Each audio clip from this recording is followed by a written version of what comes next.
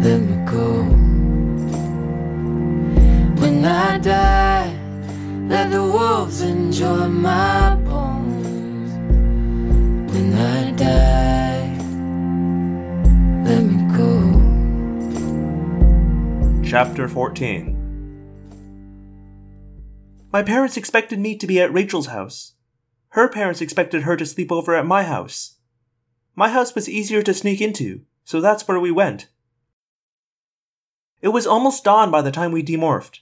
We crept through my dark living room and up to my room, trying not to make the stairs squeak. I loaned Rachel a big flannel shirt. She grabbed a blanket and a pillow and simply fell down on the floor beside my bed. I think she was asleep before she landed. I crawled into my bed. My own familiar bed. The sheets were cool. The comforter was my comforter. I belonged here. This was my place. And yet, nothing seemed familiar. The shadows cast by the dim starlight on the walls. The shapes of shirts and overalls hung from big hooks on the wall. The bindings of books I'd read right here in this room. None of it seemed real. I closed my eyes, then opened them quickly. How could it be? How could I remember what that chamber looked like? What the termite queen looked like when I had no eyes? But still, I remembered it all. I saw the chamber, dug from the rotted wood by hundreds of workers. And I saw the huge queen. I felt my pincers. I hadn't just destroyed her. I had destroyed the entire colony. I had done it to save myself and my friends. I wanted to throw up, but I would have to get out of bed and run to the bathroom, and I felt like I never wanted to leave that bed again. I love animals. I've been raised all my life around them. I love nature, but what did I really know about it? I have been more animals than many people ever see in a lifetime. I have flown with the wings of an osprey. I've raced through the ocean in the body of a dolphin. I've seen the world through the eyes of an owl at night and smelled the wind with all the keen senses of a wolf. I've flown upside down and backward in the body of a fly. Sometimes I go out into the far fields at night and become a horse and run through the grass. And everything I've been, every animal, is either killer or killed. In a million battles all around the world, on every continent, in every square inch of space, there was killing. From the great cats in Africa that cold-bloodedly searched out the young and weak gazelles, to the terrible wars that are fought out in anthills and termite colonies. All of nature was at war. And, at the top of all that destruction, humans killed each other as well as other species, and now those same people have been enslaved and destroyed by the Yeerks. Nature at its finest. Cute, cuddly animals who slaughtered to live. The color of nature wasn't green. It was red. Blood red. I realized tears were running down my cheeks and soaking my pillow. I would have cried out loud, but I didn't want Rachel to wake up. I would have screamed, but my parents would have come running. And what could I have told them? Lies. More lies. Because in my world, I too was prey. The Yeerks were hunting me. I was scared. I was alone. I didn't know what was going to happen to me. And then I thought of the lost skunk kids. Unlovable little creatures to most people, but they were scared and alone too, if they were still alive. I guess I fell asleep eventually because I dreamed. It wasn't a nightmare though. It wasn't even about the termite world. I was a mother. In my dream, I was a mother looking for her babies. I searched everywhere, even though I was hurt and in pain. At last, I found them, and, in my dream, they snuggled next to me. When I woke up, the dream quickly evaporated, but it left behind a feeling of peace. The sun was high in the sky. It was 10:15 in the morning. Late. Rachel had already showered and dressed. "I can't believe you slept so well," Rachel grumbled. "I had a seriously bad nightmare. Look, I gotta get home. Are you okay?" "Sure," I said, rubbing the sleep from my eyes. "I mean, you know, last night and all. It wasn't like I was having some kind of breakdown or anything. It's just, you know, it creeped me out." Tell me about it, Rachel agreed. But it's really no big deal if you think about it, Cassie. Termites get killed all the time. They were just termites. Bugs. Yeah. She left. I don't know if she really had to get home, or if I made her uncomfortable. Rachel isn't usually a huggy kind of person. Having to treat me like a baby probably gave her the willies. My mom was at work. My dad was off somewhere, I guess, because his truck was gone. I made some toast and drank some orange juice. Then I ate a piece of leftover veggie pizza. I felt restless and weird, like I was on the edge of something. Like life had gotten unbalanced since that day before. Rachel's right, I said out loud, just to hear a voice. They're bugs. Termites. And besides, I got away in the end. I walked outside to feel the sun on my skin.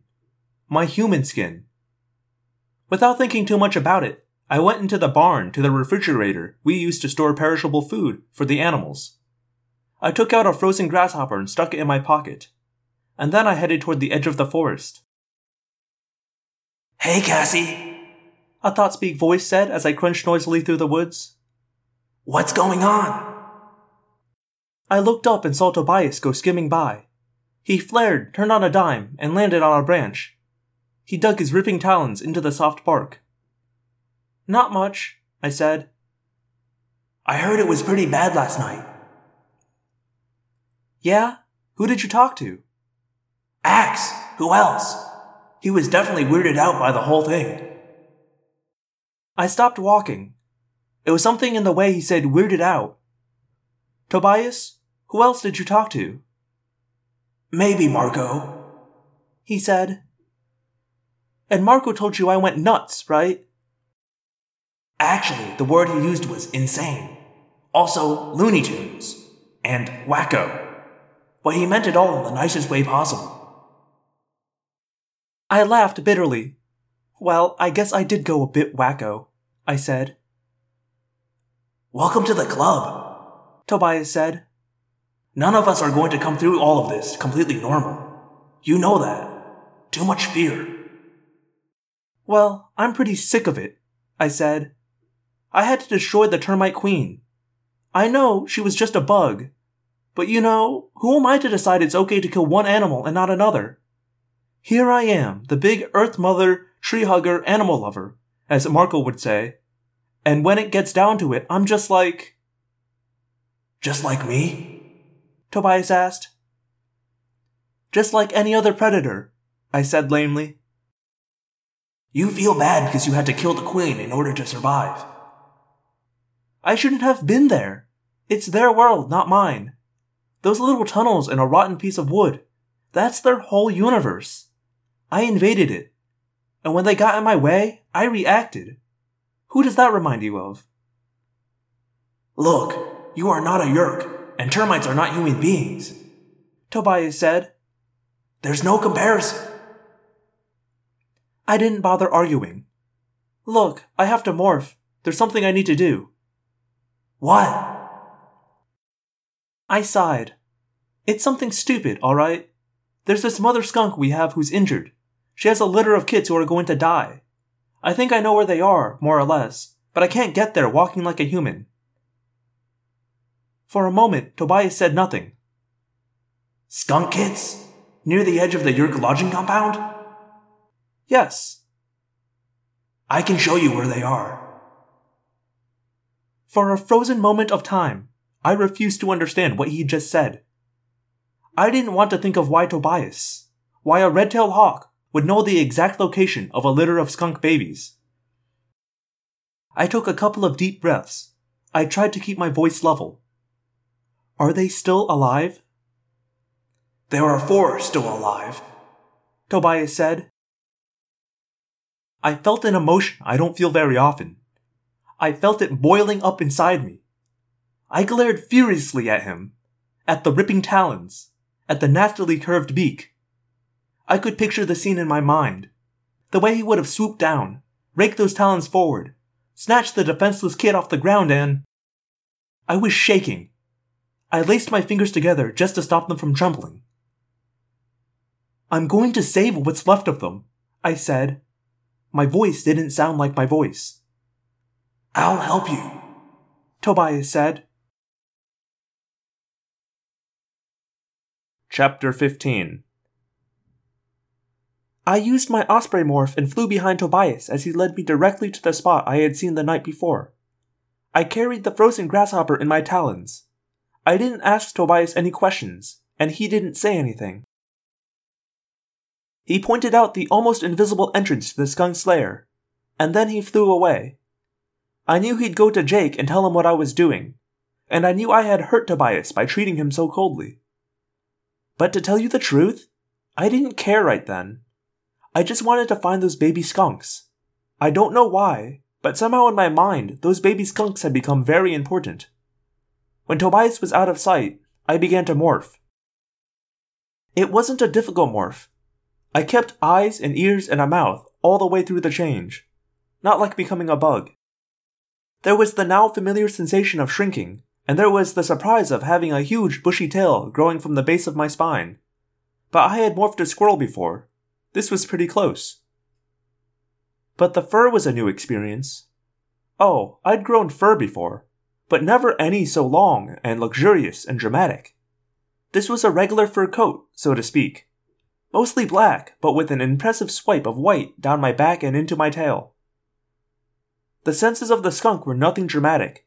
The hearing was a little better than human, maybe. The sense of smell was good.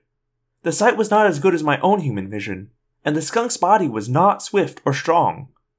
I shuffled and sort of waddled when I tried to walk. When I tried to run, I just ended up waddling a little more. My front paws could grasp and hold things, but they were far inferior to my own human hands. It was the skunk's mind and instincts that seemed strangest of all.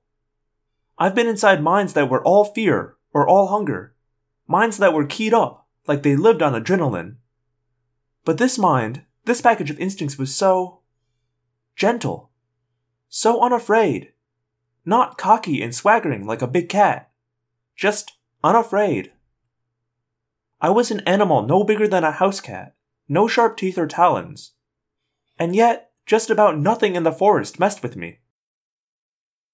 I felt the gentleness of absolute confidence. I could hear the mewing sounds of the skunk kids within the burrow. I waddled over to the opening and pushed my head inside. It was dark, but I could make out 4 of them. Tiny, helpless little things. No longer infants, but not yet able to defend themselves or hunt like skunks. I know some people think animals don't have emotions, but those kids were happy to see me. And something in the mind of the skunk was relieved and joyful to see them. I retrieved the frozen grasshopper, now completely thawed. I crawled inside that little hole in the dirt. I curled around and the kids nuzzled up against me. I fed them the grasshopper. I knew I only had 2 hours in morph, but even though I had gotten up a few hours earlier, I suddenly felt very sleepy. The meal was done, the kids wouldn't starve, and I was sleepy and very, very peaceful. Even in my sleep, I knew what was happening to me. See, I had loved animals. Always. But now, I think I was falling out of love. Nature wasn't all cute and fuzzy. The strong ate the weak. The weak ate the weaker. It's what the Yeerks were doing, trying to make prey out of the ultimate predator, Homo sapiens. Woomph! Hey! Hey! Are you in there? Cassie! I woke up. Where was I? It was dark. Was I in my bedroom? Oh no! Was I in the termite colony? The 4 kids still slept, curled up against me. I was in the skunk's den. What? I said. It's me, Jake. Cassie, get out of there. Now! You've been in morph for almost 2 hours. That woke me all the way. I shot out of the burrow and instantly began to demorph. Jake was standing there with Marco. Tobias was in the tree overhead. I've seen Jake mad before, but I'd never seen him this mad. What did you think you were doing? He yelled, without even waiting for me to become human. You were 10 minutes away from spending the rest of your life as a skunk. I fell asleep, I said. My mouth wasn't formed yet. Are you out of your mind? What is the matter with you? I'd never noticed that Jake has this vein that kinda pops out of his forehead when he's furious. Look, I'm sorry, I mumbled as I finished demorphing. He was a long way from forgiving me. This is not why we have this ability. We are not trying to save every lost skunk in the world, Jake ranted. We are an army. A small, weak, pathetic, outnumbered army. We have exactly 6 members. Tobias has already been trapped in Morph. But he was trapped fighting the Yeerks. I can't believe you would nearly get yourself trapped in Morph over some skunks. Marco stepped in and put a hand on Jake's shoulder and kind of pulled him back. Look, it's okay, Jake. She's okay. Thanks to Tobias. Jake snapped. No thanks to her. I didn't know what to say. I was too shocked. And to be honest, I was pretty horrified by what I'd almost done. Marco, Tobias, take a walk, okay? Jake said. Then he turned and stood with his face just inches from mine. I know you had a real bad experience last night. I've been there. I've had the nightmares. I know what's going on in your head right now. I'm fine, I muttered. Just shut up and listen to me, he said. But the anger was gone now. I care about you, Cassie. We all do. And we all need you. To win? I said. You need me to fight battles? What if I don't want to fight any more battles? What if I've had enough? I've done enough. You've done far more than enough. 100 times more than enough. But the Yeerks are still here. I shrugged. The strong eat the weak, I said. It's part of nature. Humans always win. Other animals always lose. Maybe it's our turn to lose. Jake nodded. This isn't about some race called humans. It's about people we know. People we see every day. My brother Tom is one of them. So why don't you go tell Tom it's okay that he's a slave of the Yeerks, because it's our turn to get hammered. He turned and walked away. Jake? He stopped. Jake? My dad will have the skunk mother ready to be returned here in a day or so. I'm not going to just abandon these kids. He put his hands on his hips and glared at me. You can't stay in Morph that long, and you know it. I know, but I have to make sure no predators come around. And I have to get them food. And I have to morph at least some of the time, so they can imprint on their mother here in the wild.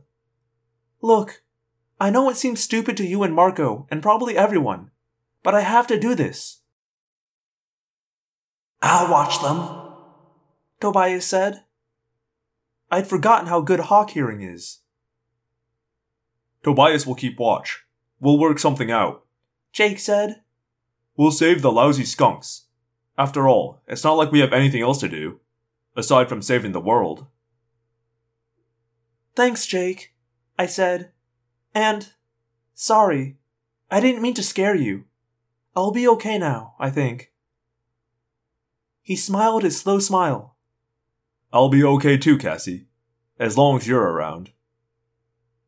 From a little ways off to our left, I heard Marco make a loud gagging sound. It made me laugh. I must have been feeling better to be able to laugh. Hello, Phenomorphs, and welcome back to another episode of Audiomorphs, the Animorphs Auditory Experience. As always, this is your host, Daniel. Thanks for listening this week. I don't have anything to announce this time other than happy holidays. If you listen to this podcast on iTunes, a rating and review would be really cool, or you could tell a friend. I'd appreciate that as well. If you'd like to reach me, you can do that at audiomorphscast@gmail.com or audiomorphscast.tumblr.com.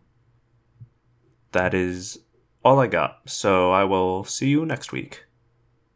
My name is Daniel, and I believe one day the Andalites will come. Until then, we fight